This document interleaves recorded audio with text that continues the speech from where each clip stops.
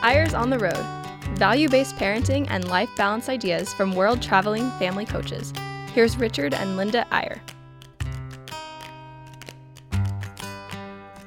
Hi, it's Eyres on the Road. We are here again.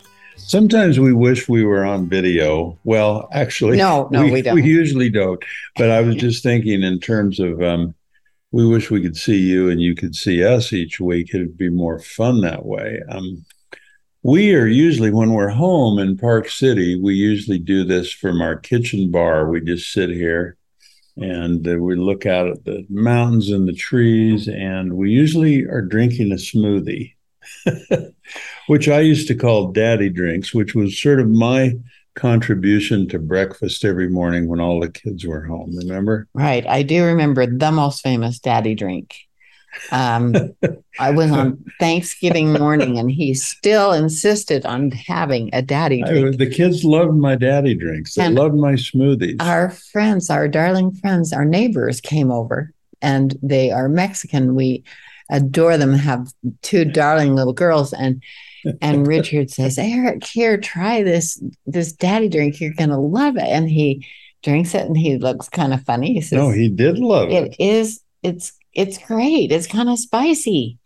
We hadn't tasted it. He said, it's spicy? Really? And then we tasted it and went, ugh. Couldn't even swallow it. World? It was just hot, a red hot smoothie. My goodness. He had what he thought was a frozen banana was a spicy sausage. It looked exactly like a frozen banana, because Linda when the bananas would get old and black, she'd just put them in the freezer and I'd use them in smoothies. And well, I think they were chopped up. Why did we even have such a red hot I don't know, sausage? But it was not our favorite smoothie. But Eric loved it. Think how serendipity it was that the person we offered it to was a Mexican who loved really hot food, and he wondered if he could have the whole thing. And we said, sure, none of us can drink it. I don't know how we got off on that. But anyway, we are, and it's the third week in the month, which is usually the time we try to do a 3-letter lesson for those of you who've listened for a long time. And for those of you who are new, what in the world is that? Well, we've got this sort of mental thing that we try to do as we're jogging each day or as we're exercising or whatever. And they're little word pegs that we think really matter and that sort of remind us of a concept that we're trying to live by, or a paradigm, an attitude that we're trying to follow in our lives. And we've got a really interesting one for you today. But before we get to it, it's been a really busy week, I bet, for you as well as for us. School started where we live this week, and our Utah kids went back to school, some to elementary, some to secondary, some to middle school, some to high college. School, and 2 started college. Right. We have the cutest boy who he just sent a picture. He has 2 big bags and a giant backpack and a sleeping bag and some new glasses. And he's standing at Cambridge in Boston because he just is starting Harvard. And we are excited for him because Harvard tends to be creative. So instead of a big old long, boring orientation, they are taking him on a camping trip, just like a dozen of them at a time, so that they can. But a lot of the freshman class is going to Maine. The Harvard freshman class for a week, they're going to go on a camping trip in Maine. That's their orientation, because they've decided that the important thing about orientation is that they get to know each other. And everyone knows that there's nowhere you get to know people better than on a camping trip. They may find out things about each other that they really don't want to know. So we cannot wait to hear the result. It's going to be so fun. And then we have another granddaughter in college at UVU, which is the son. Granddaughter. The son just went to Cambridge, and this granddaughter is closer playing, to home. Well, you like Sorry. to talk.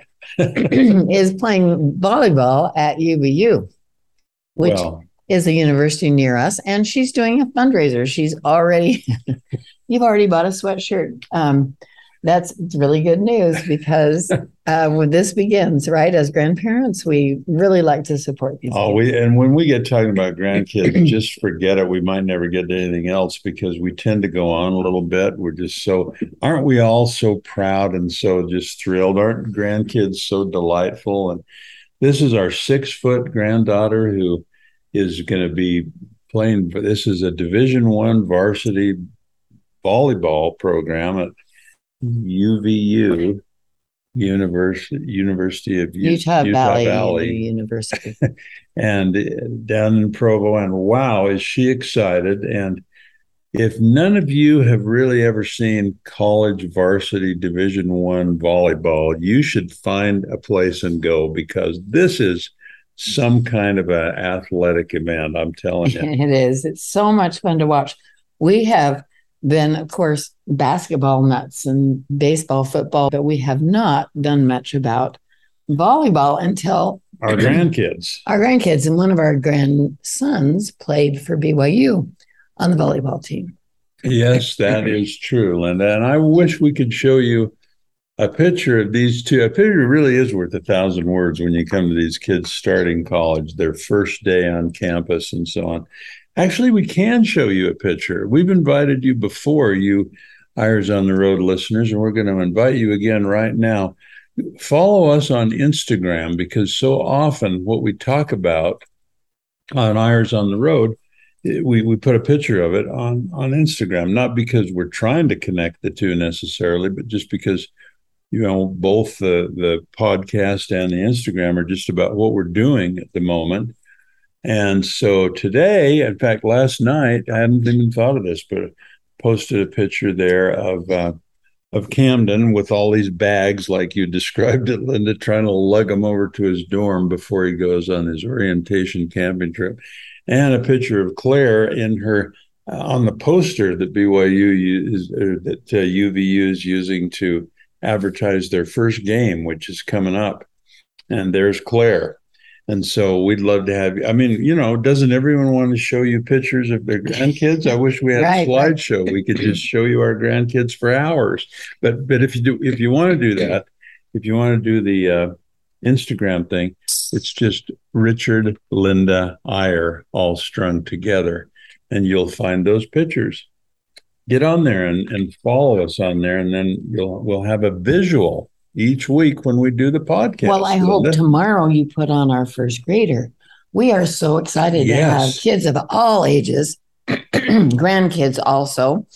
The grandkids span is even better. The oldest is 25, and the babies are just turning 1. So, and there's one of every age. Yeah. So you've got to put on Moses, who just started first grade. First grade. We'll get Moses on there. And a couple that just started preschool this year. You're right. We've got them at every level. They're all starting. And by the way, with that span of grandkids ranging in age from 1 to 25, we're doing a grandparenting Zoom course. We've mentioned it before. Let me mention it again. Mentioned it. Yeah, we're pretty excited about it, because no one's, grandparents are so into what they're doing, and most grandparents that we've surveyed a lot of grandparents, and I'm telling you, they want to be more proactive. They want to be more difference making in their grandkids' life. We all do, but there aren't many books or real, it's like there's no instruction manual for grandkids, and we're trying to provide one. We're starting this Zoom course called Grandparenting 101. It starts next month in September, and we would love to have you get involved with us, even if you're not a grandparent yet, because if you're a parent, you've got grandparents, and that's a tricky relationship, and we're going to get into that in this course. And all you got to do is go to grandparenting101.com and read all about it and join us. Sign up for free. Well, when you're thinking about something, it's amazing how, sorry, something in my throat today. It's amazing how things just pop up when you're thinking about it. I went on a walk yesterday, and I heard the most interesting podcast by a Bishop Jakes. it was called. He was. Was this on the Oprah? Yes, on the Oprah podcast. And honestly, all of a sudden, he just said, your kids, and I don't know if he's a grandparent, it sounded like maybe, but he said they will go through your stuff. You can leave them your stuff and they'll go through your stuff in a hurry. But what you need to leave them. When you die, you mean? Right. Yeah. But what you need to leave them is what you think and how you love them and how you feel about them and how they feel about you. It really was stunning. It was beautifully said. So, we are really into this and it's fun to think about it and talk about it together. We just hope you'll join us. Grandparenting101.com. Now, let's get to the 3-letter lesson for today, honey. In my hand, I'm holding a silver dollar. Maybe I could do a sound effect. Let's see. You hear that? Yeah. That's a silver dollar. And it's a 1921 silver dollar, which is the year they made a lot of Morgan silver dollars. And 1921 also happens to be the year that my father, Dean Iyer, was born. And so last year, when it was his 100th birthday, we did an interesting thing with all of our grandkids and with our children. We gave them each a silver dollar, a Morgan 1921 silver dollar in honor of my dad's 100th birthday. And we said, let's all pick a word that we want to focus on for the coming year. And let's take a magic marker and let's write it on this silver dollar right above the 1921. And let's have that be our gift to Grandpa Dean on his 100th birthday. Let's have our gift, each of us give a gift of one quality we're trying to put into our lives, a word. It could be honesty. It could be courage. It could be whatever the word is that you want to, a characteristic you want to work on this 100th year, this 100th anniversary of your great Grandpa Dean's birthday. And it was really fun. Everyone did it, and they shared what their word was, and we worked on them, focused on each on our own word. And the reason I'm telling you that is because this silver dollar I'm holding, my word was meek, M-E-E-K. Such a fascinating word, a word that Christ used often, and a word that in the worldly vernacular sometimes is not a compliment. Someone's meek, or they're not strong, the opposite of forceful, but not in the biblical sense, not in the spiritual sense.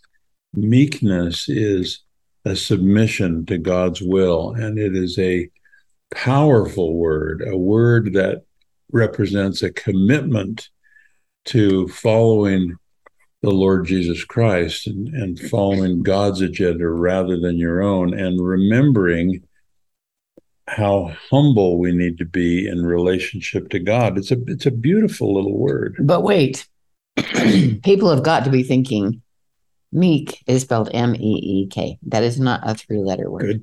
Good point. How do you reckon with that? Well, as you know, in our 3-letter words, we're very, very liberal and elastic when it comes to how we spell things. So for today, the 3-letter lesson is meek, M-E-K. Who needs the extra E anyway? Well, if you put a line over the E, yes, so right. that it's a long meek, not Mick, not Mick, not Mick, meek. So we want to talk about this concept today of how incredibly powerful and beautiful this kind of meekness can be in its spiritual sense, and how to work that into our minds. We got to take a little break, and when we come back, we'll go both feet into the idea of this 3-letter word M-E-K and how it ought to impact our families and our life as parents and grandparents. So hang on, we'll be right back.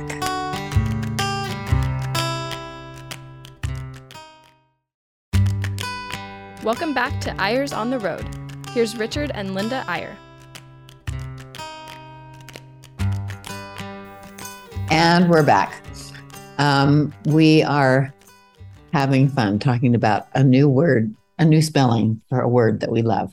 Now, Linda, let me just start off by embarrassing you a little. I think anyone who knows Linda would say, let's be blunt here, okay? Anyone who knows both of us would say, that's a word you need to work on, Richard.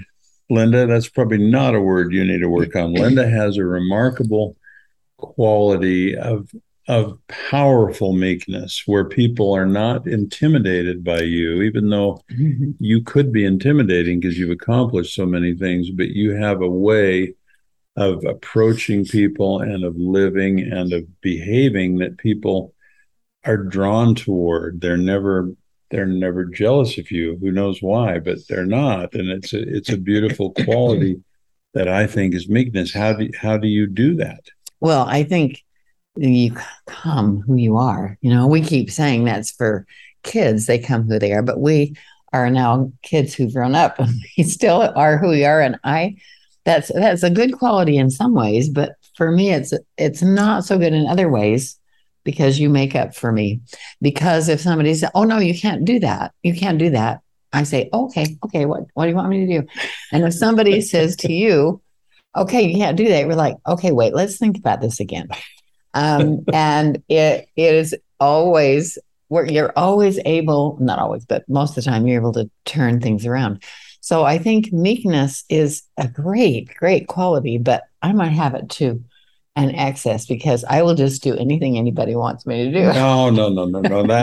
It's in you. It's a strong quality. Nobody treads on you. That's for sure. But I see your point, and maybe I can get credit in the judgment day for your meekness because we're married. Maybe it will be judged in one thing, and I'll get credit. Who knows? That was good, yeah. But we want to read you a couple things from an essay. By the way, this is an essay in a new book that's coming out sometime early next year. We hope early, and it's a collection of essays on essentially essays on unity, on some of the divisions that have occurred in our society and that are so deep. A lot of people think we're the most divided we've ever been in this country and in many places across the world.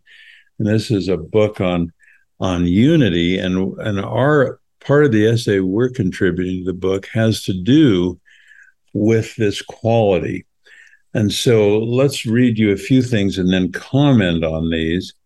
And in a religious or spiritual paradigm, carry on from there, Linda, and let's get into this because ours relates to family, as you might guess. And as you might have guessed, we are also strongly religious, but hopefully in the best sense of the word. But in this paradigm, family is not only the basic unit of our society, culture, and economy, but of our eternity. We believe that family goes on after death.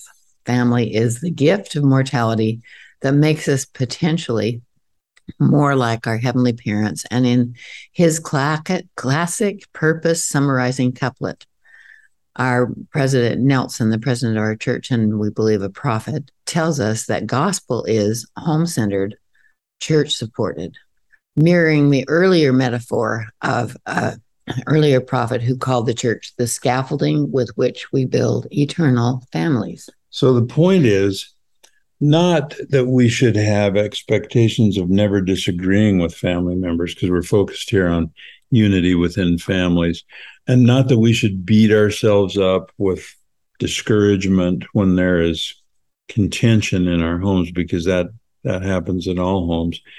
Rather, the point is understanding that all of our hopes and efforts and strivings for unity should peak in our immediate and extended families, because that is the place that matters most. So the big question is how can people stop being as divided as they are, particularly within their homes? Because if we can get rid of the dissension in our families, that'll carry over into our very divided society that we live in. So here's a couple of thoughts on that. Lovely as they are, we might also find some dark or ironic humor in some of the lyrics in our hymns in our church. One of them is called Love at Home. And this we've sung all the time since we were little children. And it goes like this. In the cottage, there is joy. Peace and plenty here abide, smiling sweet on every side. Time does softly, sweetly glide. And then going on, all the earth's a garden sweet, making life a bliss complete. And then we are always tempted when we hear that last stanza to say, when there's no one home. I mean, it should say when there's love at home, but it is more peaceful when there's no one home. Right? So we all know that families with their close quarters, different personalities, interlaced responsibilities and obligations sometimes seem to be the perfect breeding ground for dissension and division and disagreement and disunity. And some other song lyrics actually come to mind, Linda. I could almost sing it, but I'll spare you that. We always hurt the ones we love. That's a line. And then there's a newer song that says, tell me why we hurt the ones we love the most. So family unity, family disagreement, family division is really a big problem. Is there a simple solution for a problem as complex and varied as contention and discord in a family? Or is it a complicated, multifaceted monster that can only even be approached by a combination of prayer, therapy, spiritual counseling, and blessings? And while all these things are important and anything else, we should apply any kind of help we can in our quest for family peace and unity. But the premise of this little essay is that there's actually one thing, one single enormously effective and impacting solutional direction that we ought to try to understand and apply, because it's so simple in its premise and its concept, but it may be the hardest of all forms of self-improvement. And here's the thing, it's something called nothingness. Which goes right into meekness. I mean, that's the whole concept of I'm really nothing. Just fill my soul with what I need, and I'll try to go forward and help others with it. Letting God prevail instead of you, trying to operate on his wavelength, not ours. A lot of people don't like the word nothingness. I mean, initially, it sounds like a put down. It sounds like I'm not important. And of course, we are important. We're children of God. But the nothingness we're contemplating here is what the scriptures speak of as non-compelled humility. There's a scripture that says, blessed are they who are compelled to be humble, but more blessed are they who are humble without being compelled. The thing we want to explore in the last few minutes today is, can a person acquire by the sheer effort of his soul this quality of meekness, this quality of nothingness? And we're going to read you a little more of this scripture because it is incredibly powerful. And it's in this scripture, it says, it makes one admonition, just one simple admonition. And then it goes on and gives 17 promises, Linda. You do one thing, and this scripture promises you 17 rewards for it. It's quite amazing. And here's the admonition. This is the challenge. This is the one thing that all these promises are based on. Remember and always retain in your remembrance the greatness of God and your own nothingness. And we're using nothingness as a synonym for our word today, our three-letter word meekness or meek. And so we really think that in all of Scripture that we have, in addition to the scriptures that we read daily, is that it must be the most, this little phrase must be the most consequence connected and promise laden advice ever given. In verse 12, it connects that single direct admonition to 17 remarkable promises. It makes the if you do this, then this will happen connection clearly and directly. If ye do this, remember your own nothingness, ye shall, or ye will, And then the proffered promises are comprehensive. So here, there are all 17 of them. We're going to read them off to you. And as we do, think of this. I mean, these are the most magnificent promises in all of Scripture. And keep in mind that they are promised to those who remember their own nothingness, or who obtain this quality of meekness and remember to worship God in his greatness. So the preface on all these verses is, ye shall, if you do this, if you remember your own nothingness and the greatness of God, then ye shall, number one, always rejoice. Number two, be filled with the love of God. Number three, retain a remission of your sins. Number four, grow in the knowledge of the glory of him that created you. Number five, grow in the knowledge of that which is just and true. Number six, not have a mind to injure one another. Number seven, live peaceably. Now, again, these are not admonitions. These are promises, yeah, that will come to you if you do the conditional thing. Remember your own nothingness. Have that meekness quality. What were we up to? 7? Also, render to every man according to that which is his due. Number 9. Not suffer your children that they go hungry or naked.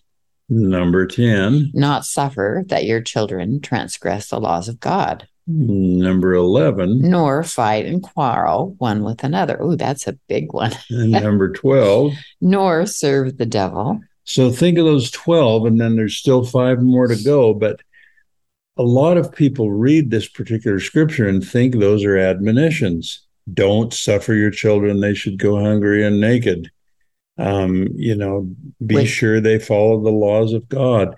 But these are actually, again, read in context, and it really can't misinterpret it, because it says, if you do this, remembering your own nothingness and meekness, then, and then these promises are listed. So if we want to have less contention in our homes, if we want to have less division in our extended families, that's what these promises are. That if we can individually, particularly as parents and grandparents, adopt and learn and inculcate into our souls this quality of humbleness, of meekness, of putting God first, of putting others first, of being meek, of being remembering our nothingness, then these things flow from that. They are natural consequences of that.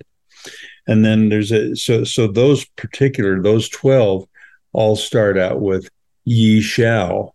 And then there's a few more that follow that start out with ye will. If you remember your nothingness, then ye will teach your children to walk in the ways of truth and soberness. That's number 13. Number 14. Teach them to love one another. You will do this if you have this quality.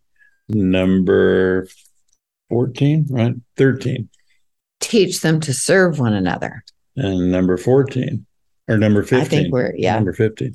And also, ye yourself will succor those that stand in need. Oh, that's good. If you have that nothingness, you become a charitable person. You become, and we could go through all these and talk about how they flow naturally and how the opposite effect flows from an egocentric sort of, I'm the one that matters, opposite paradigm. And the last one, ye will not suffer that the beggar putteth up his petition to you in vain. Wow. I mean, this was written at a different time, in a different place, hundreds of years ago, thousands probably.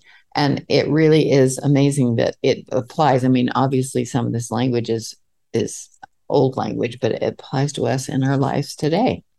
That's a pretty big order. It took a long time to go through it, and we're basically out of time, Linda, but the whole idea of the flow. In fact, I think we're going to have to continue this a little bit next podcast, because there's more to be said about this ability to find a strong form of leading, become a meek leader, don't forget that one of the things the Savior said in the Sermon on the Mount was that the meek will inherit the earth. Right. And we've got a long way to go on that. So, and to become a meek parent is a tall order. Oh boy. It's a tall order. It's a tall order.